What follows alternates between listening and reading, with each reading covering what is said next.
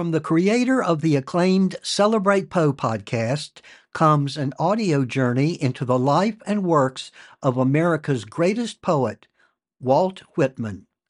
Discover Whitman's cosmic perspective and how he captured the spirit of democracy through his groundbreaking verse. Join me, George Bartley, as I explore Whitman's impact on our culture. Official premiere for Celebrate Whitman is July the 4th, 2024. Thank you.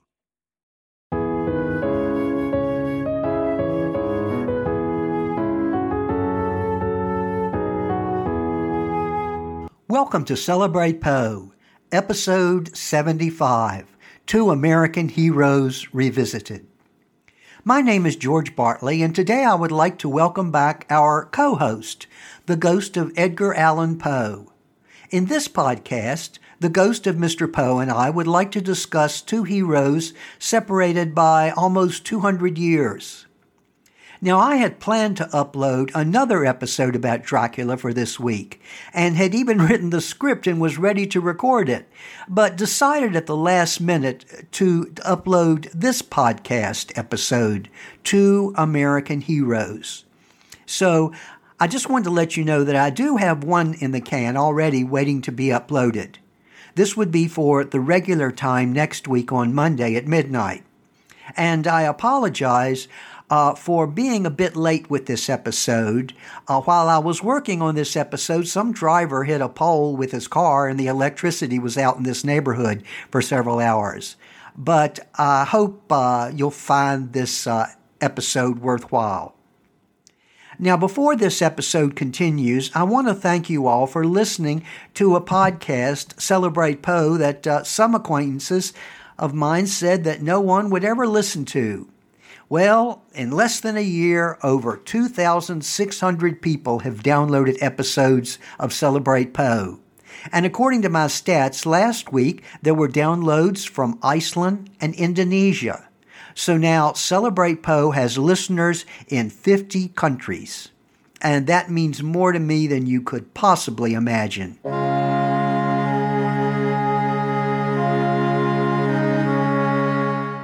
I am sure that you're aware of some of the moving commemorations that have taken place regarding the attack on the World Trade Center 20 years ago.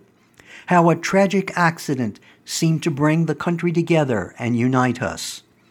In this episode, I'd like to take a second look at some material used earlier in this podcast, starting with a hero associated with the tragedy affecting the city of Richmond when Edgar Allan Poe was just a toddler. And then the second part of this episode is about a national tragedy and the moving story of the individual who was the first official victim of the 9/11 attacks. Well, hello, Mr. Poe. Great to see you again. And for those of you just joining us, this podcast is honored with occasional appearances of the ghost of Mr. Poe to talk about his past. Yes, Mr. Bartley. And don't forget that the ghosts of Mr. William Shakespeare and Mr. Charles Dickens have also agreed to be guests on this podcast in the future. Yes, I'm really excited about that. By the way, I have informed Mr. Shakespeare and Mr. Dickens that this podcast seems to present a most exceedingly agreeable atmosphere. So I have recommended this form of communication most highly to them. As you can imagine, Mr. Shakespeare and Mr. Dickens have a considerable amount of content to convey, and I suggested that this podcast might be a comfortable medium in which to express their ideas.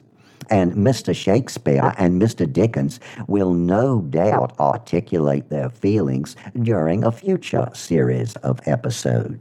But as for today, from a personal standpoint, I must emphasize that it is exceedingly pleasurable to speak with you and your audience. You know, Mr. Poe, this podcast is going to call on you a lot more in the future.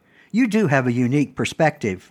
I certainly do welcome the opportunity to express my ideas, and I am of the opinion that through experience and a certain amount of research that I am more than adequately prepared for our discussion today regarding Mr. Gilbert Hunt. Mr. Poe, it sounds like you're saying you're really pumped up. And later in this podcast, I would like to discuss a hero of 9/11. Now, Mr. Poe, like almost all Richmonders of the period, you are aware of the events that occurred that night. Mr. Poe, can you tell us where you were the night of the terrible Richmond fire? I was only a toddler at the time, and I doubt that I would have been at the Richmond Theater with my parents the night of the fire, but the lady who raised me, but never adopted me, Frances Allen, was quite an avid theater goer and quite possibly would have attended the theater that night with Mr. John Allen. But the entire family spent that night with friends on Turkey Island in the eastern part of Virginia. And if the Allens had attended the theater on the night of the fire, there is a distinct possibility that I would have stayed home and my mother's sister would have taken care of me. Then both Mr. and Mrs. Allen might have perished in the Richmond Theater fire, and I would have been an orphan for the second time. Yes, such a lamentable series of events would have been entirely possible and altered every aspect of my future life. It is generally agreed that the Richmond Theater fire killed hundreds of people and was America's first major disaster. And some of the people who died were the most influential people in Virginia. But a lesser-known story behind the fire is that of Mr. Gilbert Hunt. Could you tell us the story of Mr. Hunt and his bravery? Certainly, Mr. Bartley. But one thing before you start. In an earlier episode of Celebrate Poe, I believe I referred to Mr. Gilbert Hunt as a member of the enslaved population. Since that time, I've found another source that said Gilbert Hunt was a former slave who had purchased his freedom. I guess it's another example of when you're dealing with history, you have to accept the reality that you're going to find conflicting statements regarding the facts. Are you quite finished, Mr. Bartley? Yes, I promise not to interrupt you anymore in this episode. Now, although calamity can inspire an individual to respond heroically, sometimes the most negative qualities of a person's character are exposed when confronted with danger. You might say that sometimes dangerous situations can bring out the best in a person, but can also bring out the worst in some people. Mr. Bartley, I thought you said you were not going to interrupt me. Sorry, Mr. Poe. I will stay quiet. But an example of the negative qualities in a person being expressed occurred at the Richmond Theater on the night of the fire. These negative actions were expressed as a result of a frantic crowd pushing a young girl to the floor. One must remember that this jostling occurred when fire was spreading throughout the building. The young lady cried out, pleading for someone to help her. Then she finally recognized one of her acquaintances in the crowd. Incidentally, this man was quite well known and highly respected in the Richmond community. The girl then grabbed onto the man's coat and begged him to save her. When she touched his coat, the man reached for his penknife, cut his coat skirt loose, and fled. Fortunately, the girl survived, but she never revealed the identity of the cowardly man who had betrayed her and left the young lady to perish. Now, such actions stand in definite contrast to the actions of Mr. Gilbert Hunt.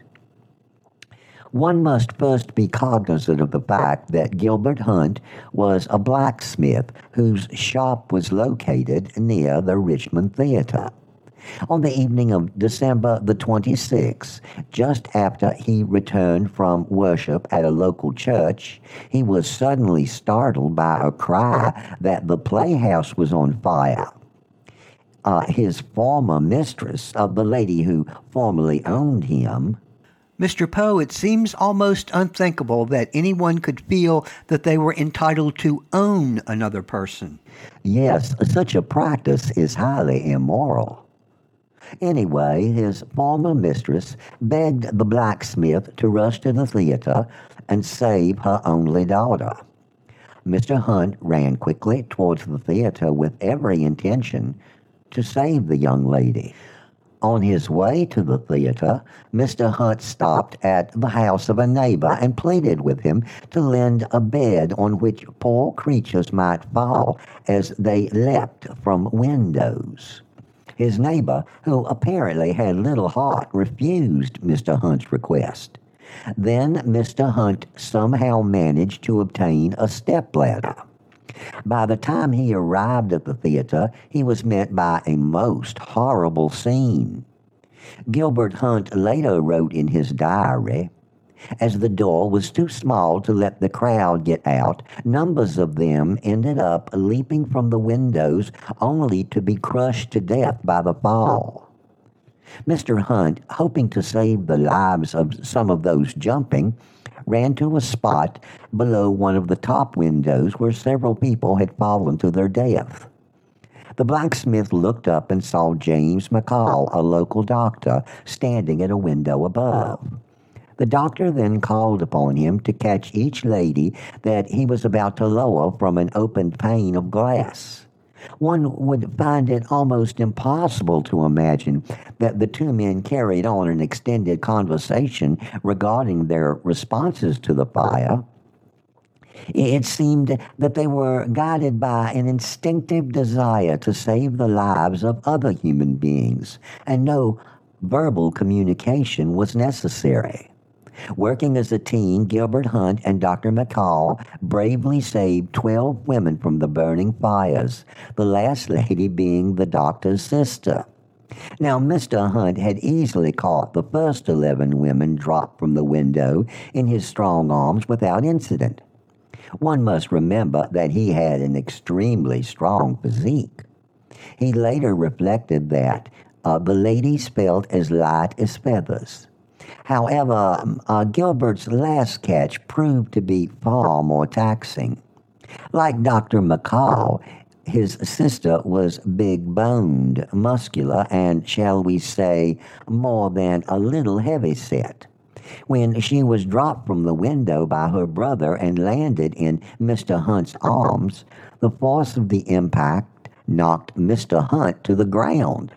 She hit the ground with him. Fortunately, neither party was hurt. Mr. Hunt also saved the life of Dr. McCall, who jumped just as a burning section of wall was about to collapse on him. The next day, Mr. Hunt returned to Shockoe Hill, where the Richmond Theater once stood. Reflecting upon his return many years later, he wrote, "The next day I went to the scene where such awful sights had been witnessed, and oh, how my heart shudders even now at the things which then and there met my eye. There lay, piled together, one mass of half-burned bodies, the bodies of all classes and conditions of people, the young and the old, the bound and the free, the rich and the poor, the great and the small, were all lying together. Some of them were so badly burned that it was impossible to recognize them. Others were almost uninjured, it appeared, yet life had left their bodies, and there they lay, cold and stiff and dead." I do hope that Mr. Hunt was able to save the daughter of the lady who formerly owned him. Well, despite his heroic efforts during the Richmond Theater fire that night, Mr. Gilbert Hunt was unable to save the daughter of the lady to whom you refer.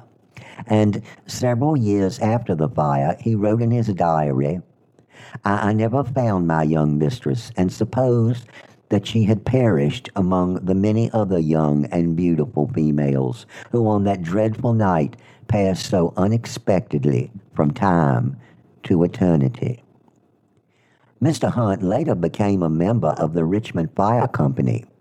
On a night in 1823, he found himself fighting a terrible fire at the Virginia Penitentiary.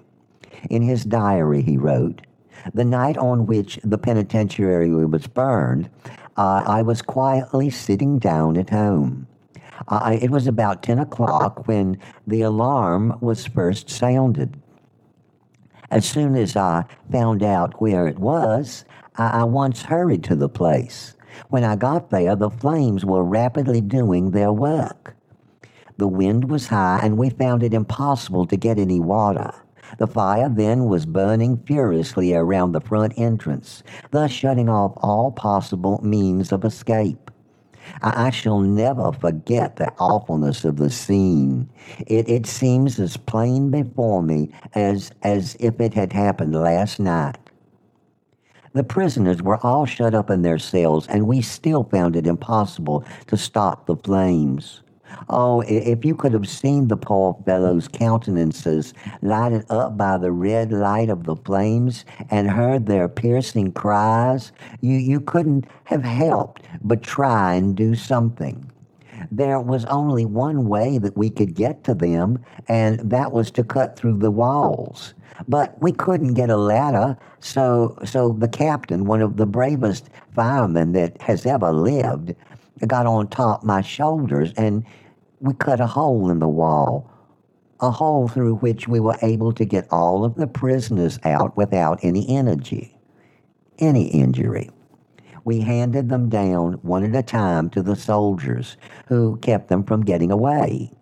During all this time, the flames were spreading like wildfire all over the whole building. I was very much struck with the conduct of this last prisoner that we got out. Just as we were about pulling him out of the fire, he ran back into his cell to get his Bible. Captain hollered that the prisoner had better save himself and let his Bible alone. But the prisoner thought differently. Maybe 'twas the Bible his mother had given him when he was a boy. The prisoners were then all marched on to the Capitol Square and kept under guard. The next day, I spent making handcuffs for the poor fellows. I didn't think the night before that I should have this to do. Mr. Hunt later became very active in the black community of Richmond. Mr. Hunt later migrated to Liberia, but neither the people nor the climate suited him, and he returned to Richmond. He died at the age of 88 years. In conclusion, Mr. Bartley, now that I have spoken regarding the Richmond Theater fire and one of its heroes, I do believe I will take my leave.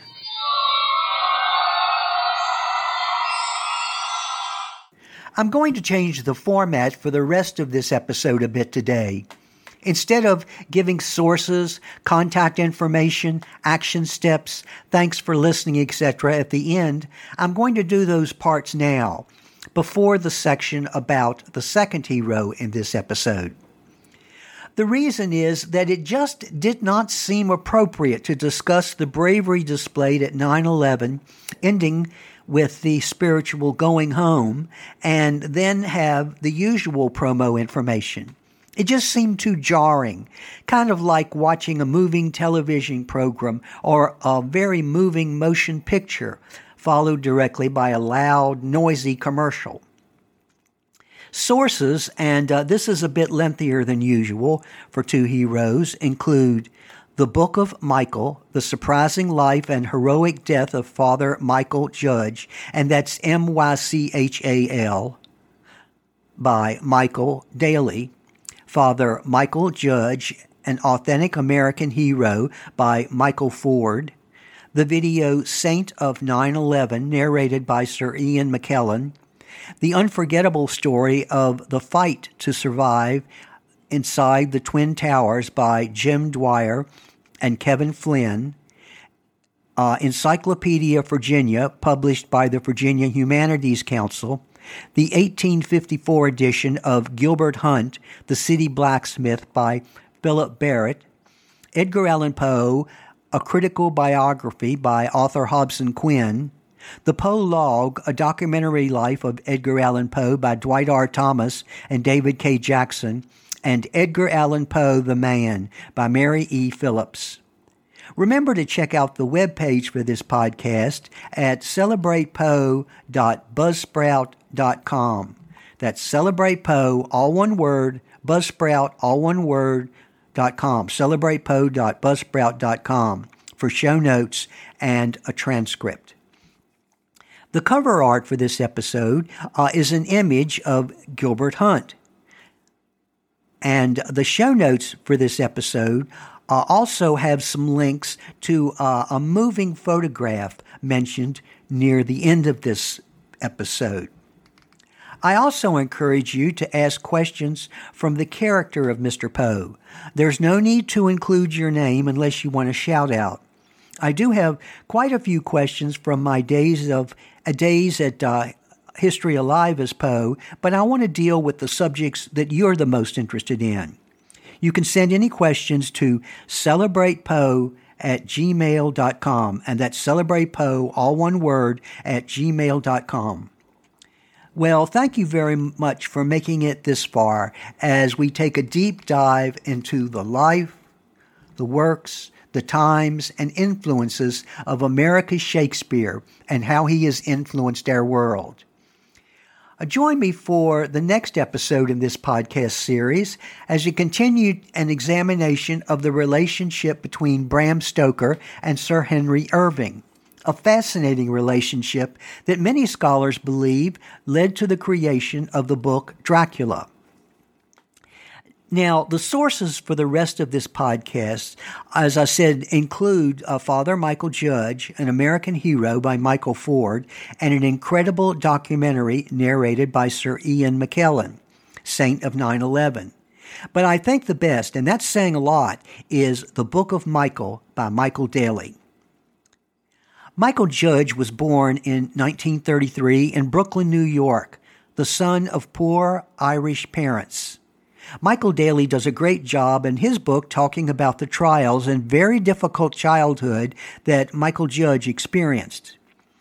At the age of 6, Michael Judge watched his father die a slow and painful illness.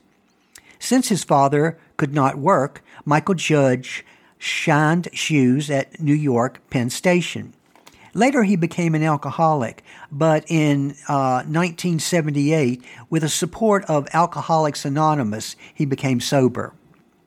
When he was 15, he began the process to enter the Franciscan community and changed the spelling of his name to Michael. That's where you got the Mychal. Apparently, there were several other Michaels in his class, as in Michaels. So he changed his name, the spelling at least, to Mychal. After his ordination, he served several churches, and his warmth and sincere ability to relate to all people made him almost a legend. It was said of Father Michael that he knew exactly what was needed and was able to provide, that anyone whose room he went in felt truly blessed. One of his closest friends in the priesthood said, in reference to the AIDS patients that Father Michael spent time with, "If you descend into somebody's private hell and stand there with them, it ceases to be hell." And that's exactly what he did. He would go into their pain and rage and sorrow and share it with them, and then both of them would be blessed by that sharing and feel God's grace and presence. He would go away as fulfilled as the AIDS person he visited. He was aware of his sexual orientation, his attraction to members of the same gender, but he always remained celibate.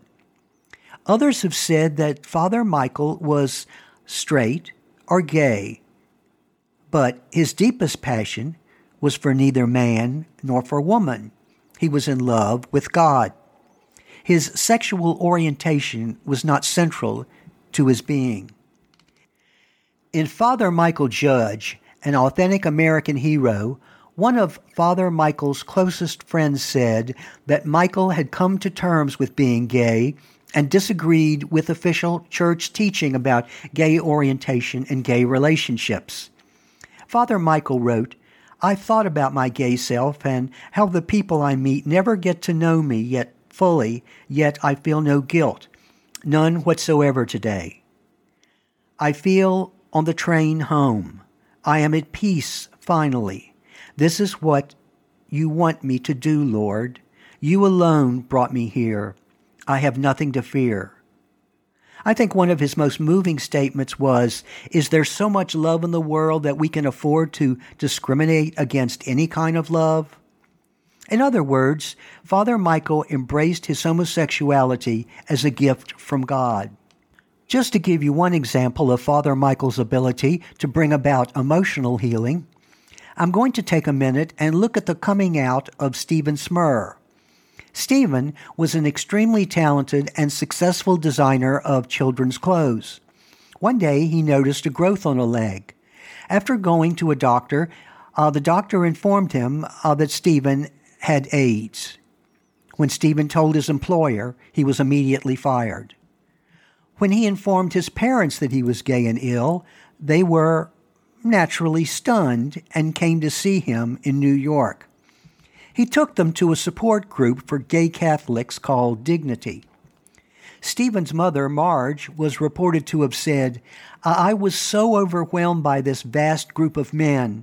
I knew, but I didn't want to know. I just couldn't bring myself to believe that my son was like this." Then a smiling priest came out of the crowd.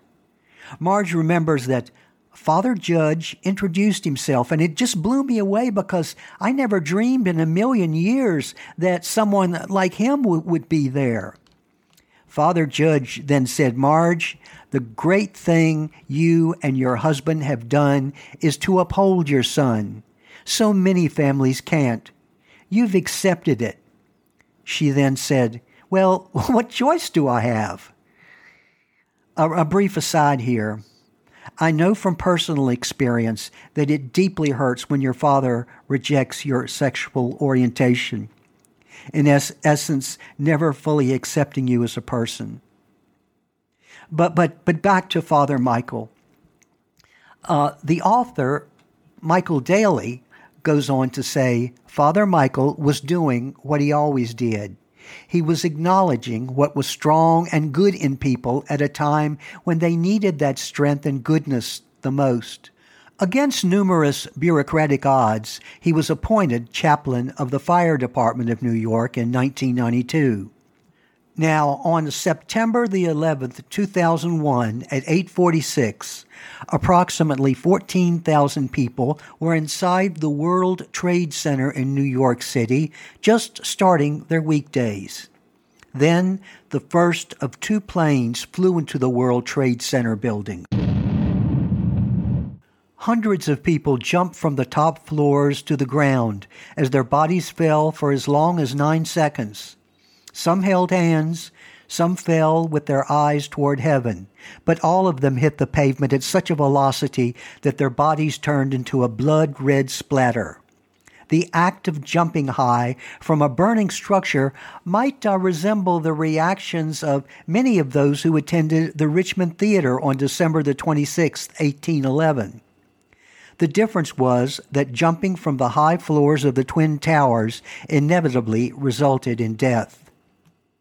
At first, it might seem senseless to jump from such a high structure as the Twin Towers, knowing that there's really no way you would survive the fall. But the alternative was to stay and be surrounded by the roaring flames as you were burned alive and experienced terrifying pain. Now, to some of us, the events of 9/11 bring back intense memories. To others who only know that day because of the recent commemorations, that day may seem almost unreal. It was a time when the country realized that a terrible tragedy had taken place and came together in unity, unlike the frequent divisions of today. When the explosions first took place, Father Michael and members of the fire department of New York rushed to the site of the bombings and entered the lobby of the World Trade Center. Father Michael could have easily stood back out of the way, but instead he entered the lobby to administer last rites. He prayed fervently and tried to provide a positive presence amidst the chaos. It was said that his last words were, "Please, God, stop this," before the South Tower collapsed. Debris filled the North Tower lobby, killing many of the individuals inside, including Father Michael. A team of men carried the body of Father Michael in a chair that held his slumped body. It was then that writer-photographer Shannon Stapleton snapped one of the most famous images associated with 9/11. Two firefighters, a police officer, and an emergency responder carrying out their fallen religious leader. Some have called the photograph the American Pietà, in reference to Michelangelo's sculpture of Mary cradling the body of Christ. In the show notes, I've included a link to a photograph of Michelangelo's Pietà, as well as a link to the photograph of Father Michael. I know that the 9/11 picture is a bit different than Michelangelo's work, mainly because it involves several men carrying a body, but it is almost chilling to compare the positions of the bodies of Christ and Father Michael. Father Michael was designated victim 00001, making him the first official victim of the 9/11 attacks. Although others had certainly been killed before him, such as the crews and passengers of 3 planes, as well as the occupants of the towers and Pentagon, Father Judge was the first certified fatality because he was the first body to be recovered and transported to the medical examiner. At Father Mike's burial service, his friend Father Duffy gave the homily. The church was full, with guests including Bill, Hillary, and Chelsea Clinton. Hillary recalled that Father Mike lit up the White House when he led a prayer breakfast there. And during his words at the funeral, Bill Clinton said Judge's death was a special loss. We should lift up his life as an example of what has to prevail. We have to be more like Father Mike than the people who killed him. Father Duffy had a theory regarding why Father Mike had been the first to perish on that day. He said to the 3,000 people gathered, "There were between 200 and 300 firemen buried there," the commissioner told us that night. Michael Judge could not minister to them all. It was physically impossible in this life, but not in the next. And I think that if he were given his choice, he would prefer to have happened what actually happened. He passed through the other side of life, and now he can continue doing what he wanted to do with all his heart. And during the next few weeks, we're going to have more names added, name after name of people who are going to be brought out of that rubble. And Michael Judge is going to be on the other side of death to greet them.